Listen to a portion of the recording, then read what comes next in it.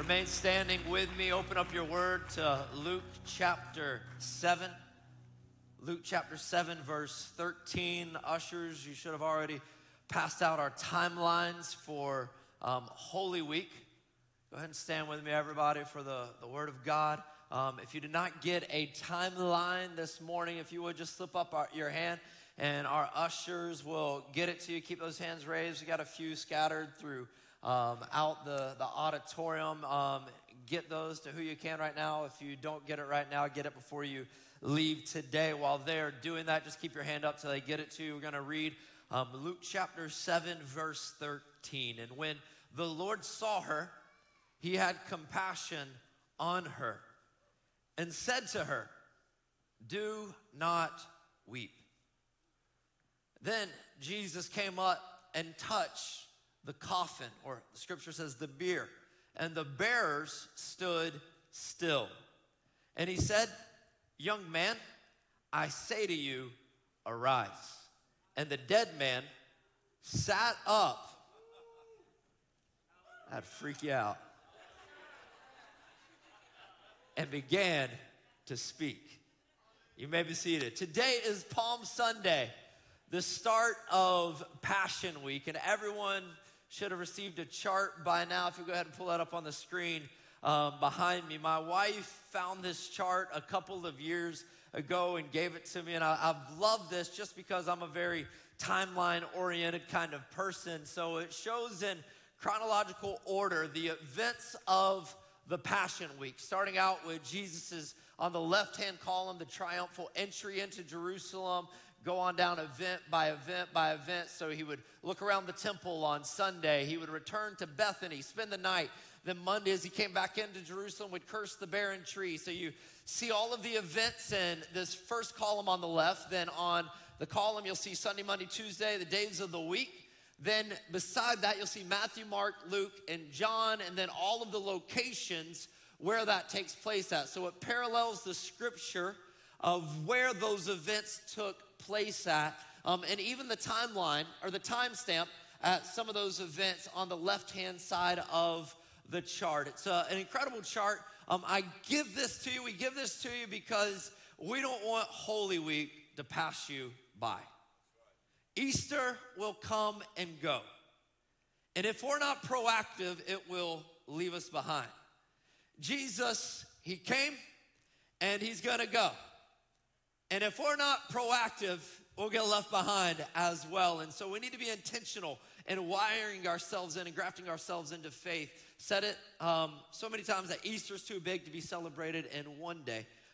We need to take this time and just really consecrate ourselves during this Easter season. So today on this chart, we're on Palm Sunday. Palm Sunday is the day that Jesus descended down the Mount of Olives, and he goes into Jerusalem. As he descends down the Mount of Olives, the crowds, they're waving palm branches, which why you're seeing a couple of palm branches around the room today, over here on my left. And they shouted, "Hosanna to the Son of David. Blessed is he who comes in the name of the Lord. Hosanna in the highest."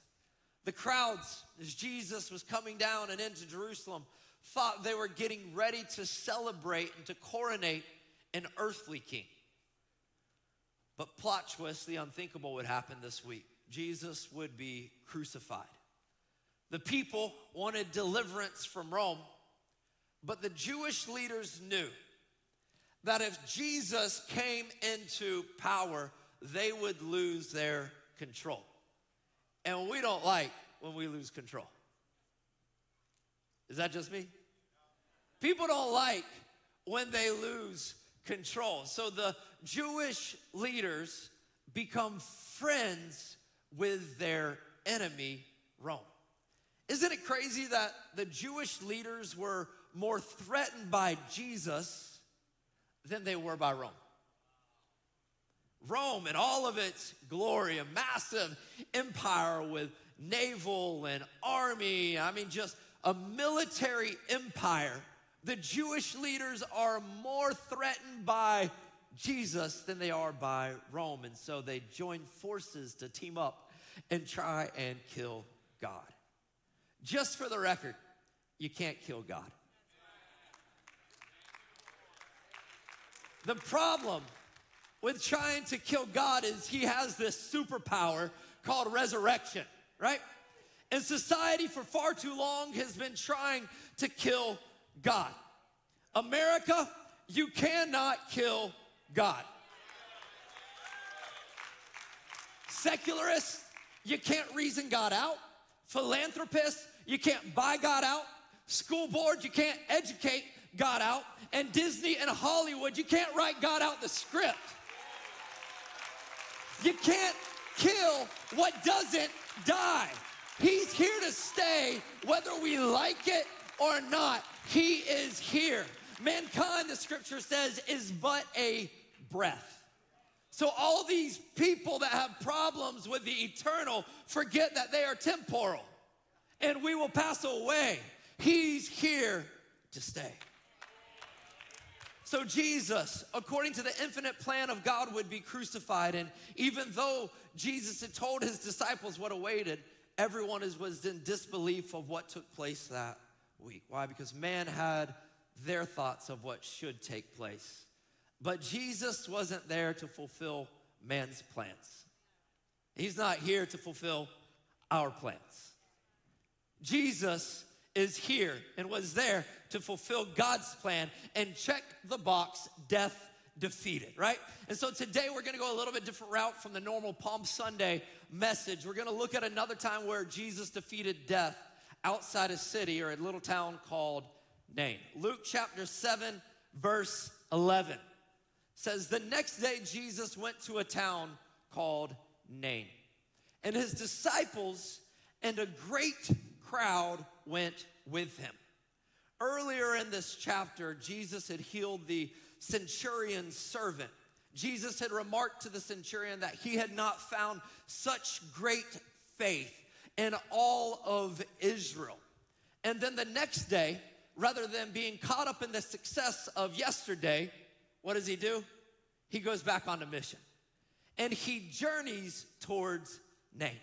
I'm thankful that Jesus didn't get so caught up in his public ministry that he missed the mission at hand, because mission will take us where our public ministry will not.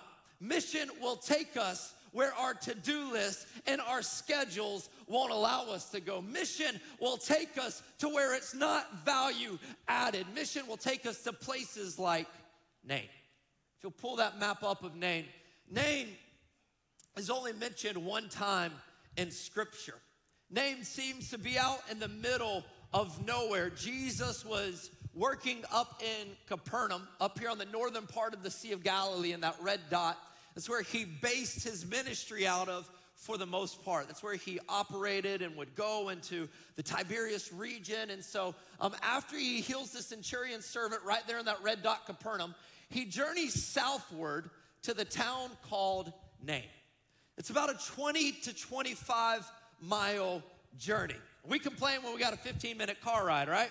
Jesus goes on a 20 to 25 mile walk to a town called Nain. And by the time Jesus gets to the outskirts of the city the next day, it was probably close to evening time.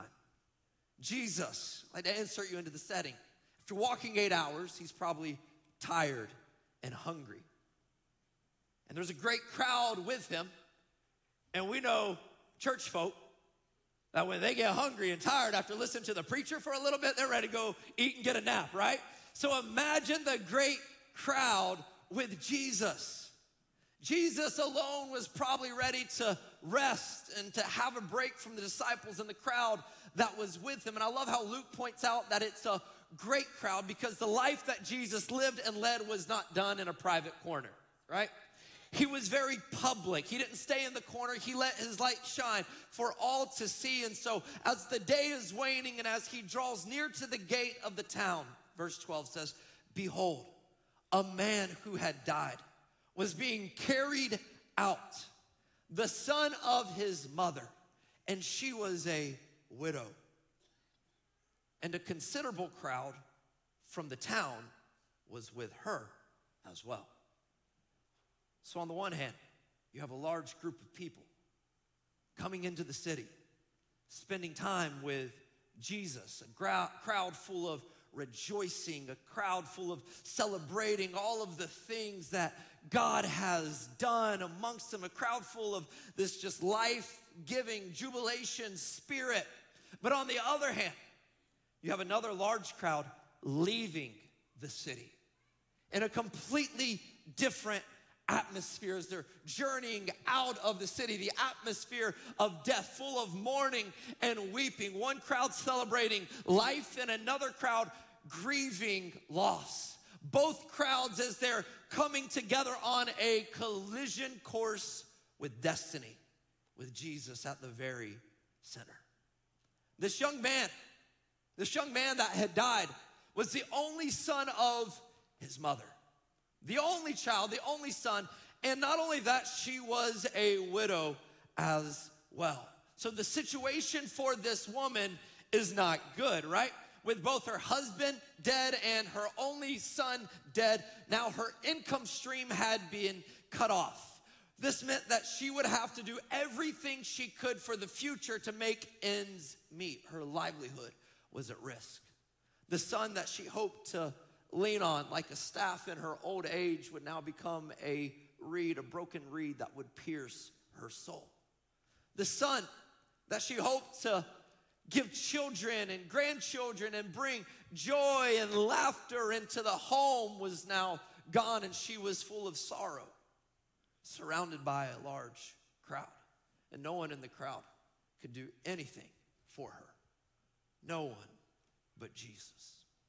We can surround ourselves with a lot of people, but if Jesus ain't in the crowd, better yet, if we ain't in Jesus's crowd, life will be hopeless and life will be empty. We better live a life and lead a life where we stay close to the Savior. We better be within arm's reach of the Savior. And when the Lord, it says, saw her, he had compassion on her and said to her, do not weep.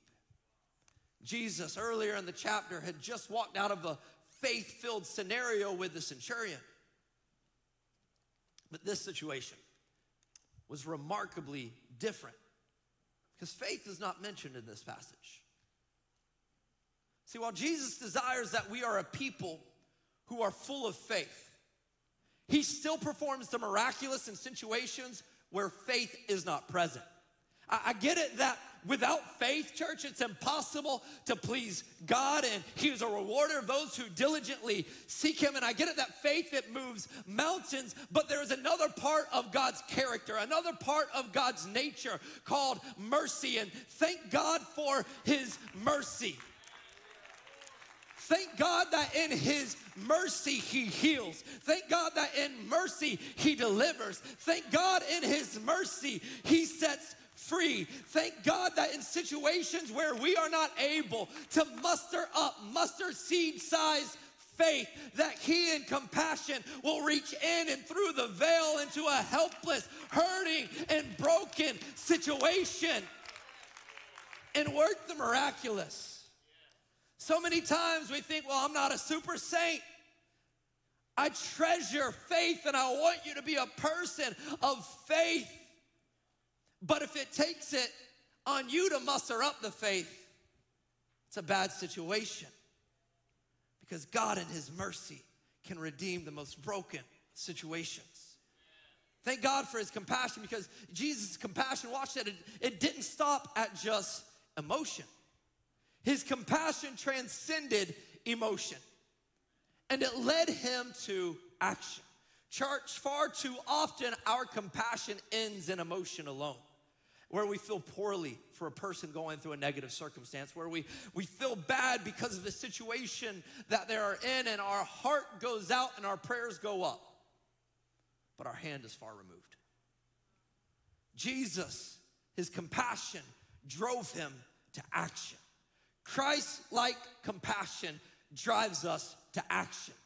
And when the Lord saw her, he had, are y'all with me this morning? He had compassion on her and said to her, do not weep. This woman was very sorrowful, and rightfully so. Her family was experiencing death, and death, it has a sting. 1 Corinthians says that the sting of death is sin. And this woman is feeling the full weight of that sting that day. But Jesus, peering into the situation from a heart full of compassion, looks at her and says, "Do not weep." This is not a wise thing to say to a mother who has just lost her only son, unless you can do something about it. And when I say do something about it, I mean bring that son back. Jesus has the audacity to say, "Do not weep." Notice that the commandment came before the resurrection. See, when everything in the world was telling her to weep, Jesus, heaven, said, "Weep no more." Why? Because obedience to the voice of God calls us to lift ourselves up above the present circumstances in which we find ourselves in. To set our mind on things that are above. To know that we look through a glass that is dimly lit, but one day we will stand face to face before a resurrected Savior, and we will see with an unfiltered lens all that God is wanting to do in the beauty of his glory. He says, "Do not weep." Before Jesus ever touched the coffin, before the miracle transpired, before the dead was brought back to life, he called her to stop weeping. See, Jesus was fully aware of the situation that had happened, and even though he wasn't there, he was aware. Even though he wasn't there, he was aware. You know what this tells me? Jesus saw. And then once he saw, he spoke. And once he spoke, he touched. I don't know if you think that Jesus is there or not, but he is not unaware of the situation or the circumstances that you are going through in life. He is very connected. He is very aware. He sees. He is speaking, and he is reaching out his arm to touch your situation. And our response must be to listen to the call, to heed the word, and to embrace his touch. Jesus came up and he touched the coffin. Aren't you thankful that Jesus walks up to our broken situations? I know I say this all the time, but all the time we need reminding of this because we disconnect from this truth in broken situations. I'm thankful that Jesus walks up into our mess. I'm thankful that though this coffin was ceremonially unclean because of the dead body that laid in it, and a rabbi was not to defile himself unless it was for family. See, the coffin was unclean because there's a dead body in it, and a rabbi could never defile themselves because of the unclean that was there unless it was for family. You know what this means?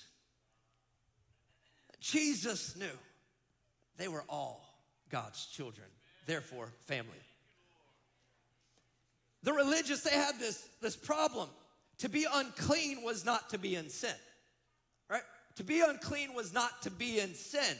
Sin and uncleanness were different things, but the religious, they never wanted to be unclean because it would separate them from their piety. And how many times do we not want to associate ourselves with those unclean things because of how it might reflect on our lives? And we get that religious fear, I can't be around them, or I can't do that because I'd be associated with that. People might think this about me being there, and we get in this mindset of ceremonial uncleanness. Jesus looked beyond the uncleanness, and he was driven by mission. He was driven by compassion, laying traditions aside, and walks up and he touches the coffin. And when Jesus touched the coffin, the bearers stood still. All I can imagine is in this situation, it was just as frantic as it was when Jesus was on the Sea of Galilee. And in the same words, just as he had spoke to the winds and the waves, peace be still. Jesus speaks to this storm, a storm that is hopeless, a storm that had great winds and great waves. And Jesus, through one single touch, brings the storm to a halt. You know what happened? The master's hand confirmed the master's voice. That was good. I'm gonna say it again. The master's hand confirmed the master's voice. He had said, weep no more. Church, what God is working in you, he will confirm with what he is saying to you. His work confirms his word. Say that again. What God is working in you will confirm what God is saying to you, because always his work will confirm his word, and his word will confirm his work. Always. But even though Jesus had said, weep no more, watch this, the funeral procession stayed in motion. It continued. Our commotion, our emotion, our pain can be so loud that it can drown out the voice of Jesus. We can get ourselves so worked up where we cannot even hear what God is speaking. It wasn't until Jesus touched the coffin that the coffin came to a halt. And Jesus had already said, weep no more, but the train of death had stayed in motion up to that point. So the funeral procession, it would have just continued in spite of what Jesus was speaking. The funeral procession would have gone on to go and bury the dead person. They would have missed out on what God was wanting to work, all because their emotion drowned out the voice of Jesus. How many times have we buried breakthrough because the emotion in our lives was louder than God's truth in our lives? How many times have we buried the miracle that God is wanting to resurrect, God is wanting to perform, because the emotion in our lives is louder than the truth of God's voice in our lives? We can get so worked up. We can get so emotional. We can get so bent out of shape over things that we cannot heed the voice of the Savior saying unto us, weep no more. And we can continue with the procession. But it was when touched the coffin that the whole funeral procession stopped. Sometimes Jesus has to make us lie down in green pastures. That's what the psalm says. He makes me, not bids me, not asks me. He makes me lie down in green pastures. He will lead us by still waters, because we would often choose the rapids of life instead of the still waters that he's wanting to take us by so that he can talk to us and he can garner our attention. See, it was in this moment when he came and touched the coffin that the crowd came to a halt. And at this moment, everybody was watching and leaning in as heaven's gift began to reverse hell's curse. The worship team, if you'd come to the stage, Jesus said, young man, I say to you, arise. This young man was dead, could do nothing by his own power. Just like those who are dead spiritually can do nothing by their own power. This situation was hopeless, but God, right? And Jesus, he walks in, he says, arise. Jesus didn't have to say two words, just one word, right? Just one touch. And there was but one choice for the dead body, but to arise. Church, what is Jesus saying to the young people of this generation today? Notice it was a young man. He would say, young man, I'm telling you, I say to you, arise. Young lady, I say to you, arise. Student, arise from your sleep. Arise from your sin. Arise from lust. Arise from the temptation of the world. Arise from insecurity. Arise from worldly acceptance. Arise from death. Arise. A generation that needs to wake up, for they are a chosen generation, a royal priesthood. And as priests in the kingdom, Leviticus says that there are certain garments that the priest must wear. And so I believe Scripture speaks prophetically to this generation that battles with emotional and mental health so much. The Scripture would say, cast off the garments of heaviness and put on the garments of praise, because it's time for a generation to arise. Arise from being asleep. It is time. See, Jesus, he had defeated death. And he's calling unto us to arise both physically and spiritually. And the scripture says, the dead man sat up and began to speak. Play that clip for me. Little Lion King for you.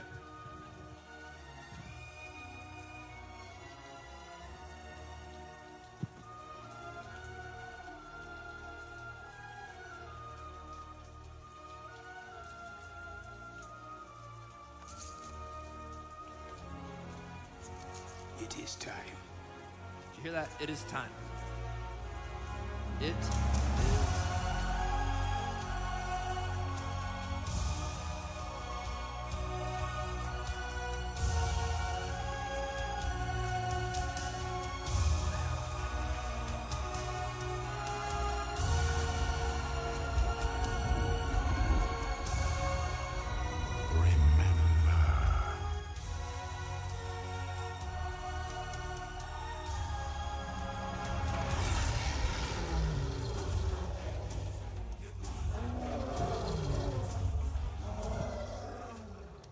It is time. Simba had just battled in his scar, as James has said, his scar from the past. And there came a moment where it is time to rise up. And what did he do? He opened up his mouth. This boy, when he was resurrected, says the dead man, what did he do? He sat up and began to speak. There comes a point where when we rise up, we sit up and we open up our mouth and we begin to speak. Death cannot keep captive what Jesus sets free. And when Jesus speaks, creation must respond. It has no choice. It has no option. Which is why we are to proclaim God's word from our mouth. As Reinhard would say, his word in our mouth is just as powerful as it leaving his mouth. That's why we speak the word of God. Arise. He sits up and he begins to speak. He opens up his mouth. We're not told what he says. However, I can only imagine. We're just told the response.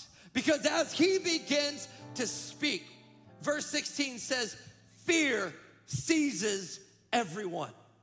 A holy reverence, a holy awe, and they begin to give glory to God. Church, there is but one response when we come back from death to life. We should be gripped with the same holy reverence, this holy awe, and begin to glorify God. We should open up our mouth. We should tell it from mountaintop to valley below that Jesus has defeated the greatest weapon of the enemy. Death has been defeated. Why are we so passionate about sharing our faith? Why are we so passionate about getting people to the house of God? Because Jesus has defeated death. And we must share the greatest of news with everyone around us. And that clip from Lion King, Rafiki, the monkey, Swahili translation for Rafiki is friend.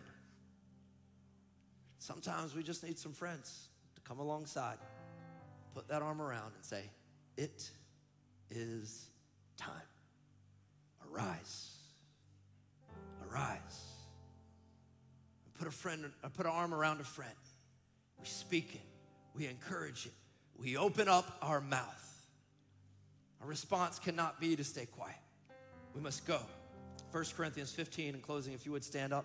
Behold, I tell you a mystery, we shall not all sleep, but we shall all be changed in a moment, in the twinkling of an eye. The altar team, if you would come down to the front at the last trumpet, for the trumpet will sound and the dead will be raised imperishable, and we shall be changed. We don't say the same, we shall be changed. For the perishable body must put on the imperishable. The mortal must put on immortality. And when that happens, the mortal puts on the immortal, then shall come to pass the saying that it says, death is swallowed up in victory. Oh, death, where is your sting? Oh, death, where is your victory? The sting of death, it's sin, and the power of sin is the law. But thanks be to God who gives us the victory in Christ Jesus our Lord. Therefore, my beloved brothers, be steadfast, immovable, always abounding in the work of the Lord, knowing that your labor in the Lord is not in vain. After we receive the victory, what does he say? Be faithful in ministry. This Holy Week, may we be about the Father's business. May we not just be the crowd who shouts Hosanna on Palm Sunday, but may we be those who go into all the world and preach the gospel, knowing that the harvest is plentiful, but the laborers are few, and we have a commission, we have a command. May we be those who gather in the harvest as we share that death has been defeated. Church, he stayed on mission. Jesus stayed on mission. He didn't get so caught up in ambition that he missed out on the mission, right? Compassion led him to action, and compassion must lead us to action. We've got to arise from sin, or arise from death, and then go and tell it to the mountaintops. I don't know who's here today, but if you got lost loved ones and lost family members, lost community members, lost neighbors that need to get to the house of God, I'm calling us all to come and begin to pray and get after the heart of God for Easter as we get ready to celebrate death defeated. If there's somebody that you're praying for this Easter, I want you to come down to the front. I want you to come down to the front, and I want us to join hands together and begin to pray over our community, begin to pray over our nation. Somebody that needs to come back from death to life. Somebody that needs to come from darkness into light this Easter season. Come on, get out of your seat and let's join as a family of faith for our Easter.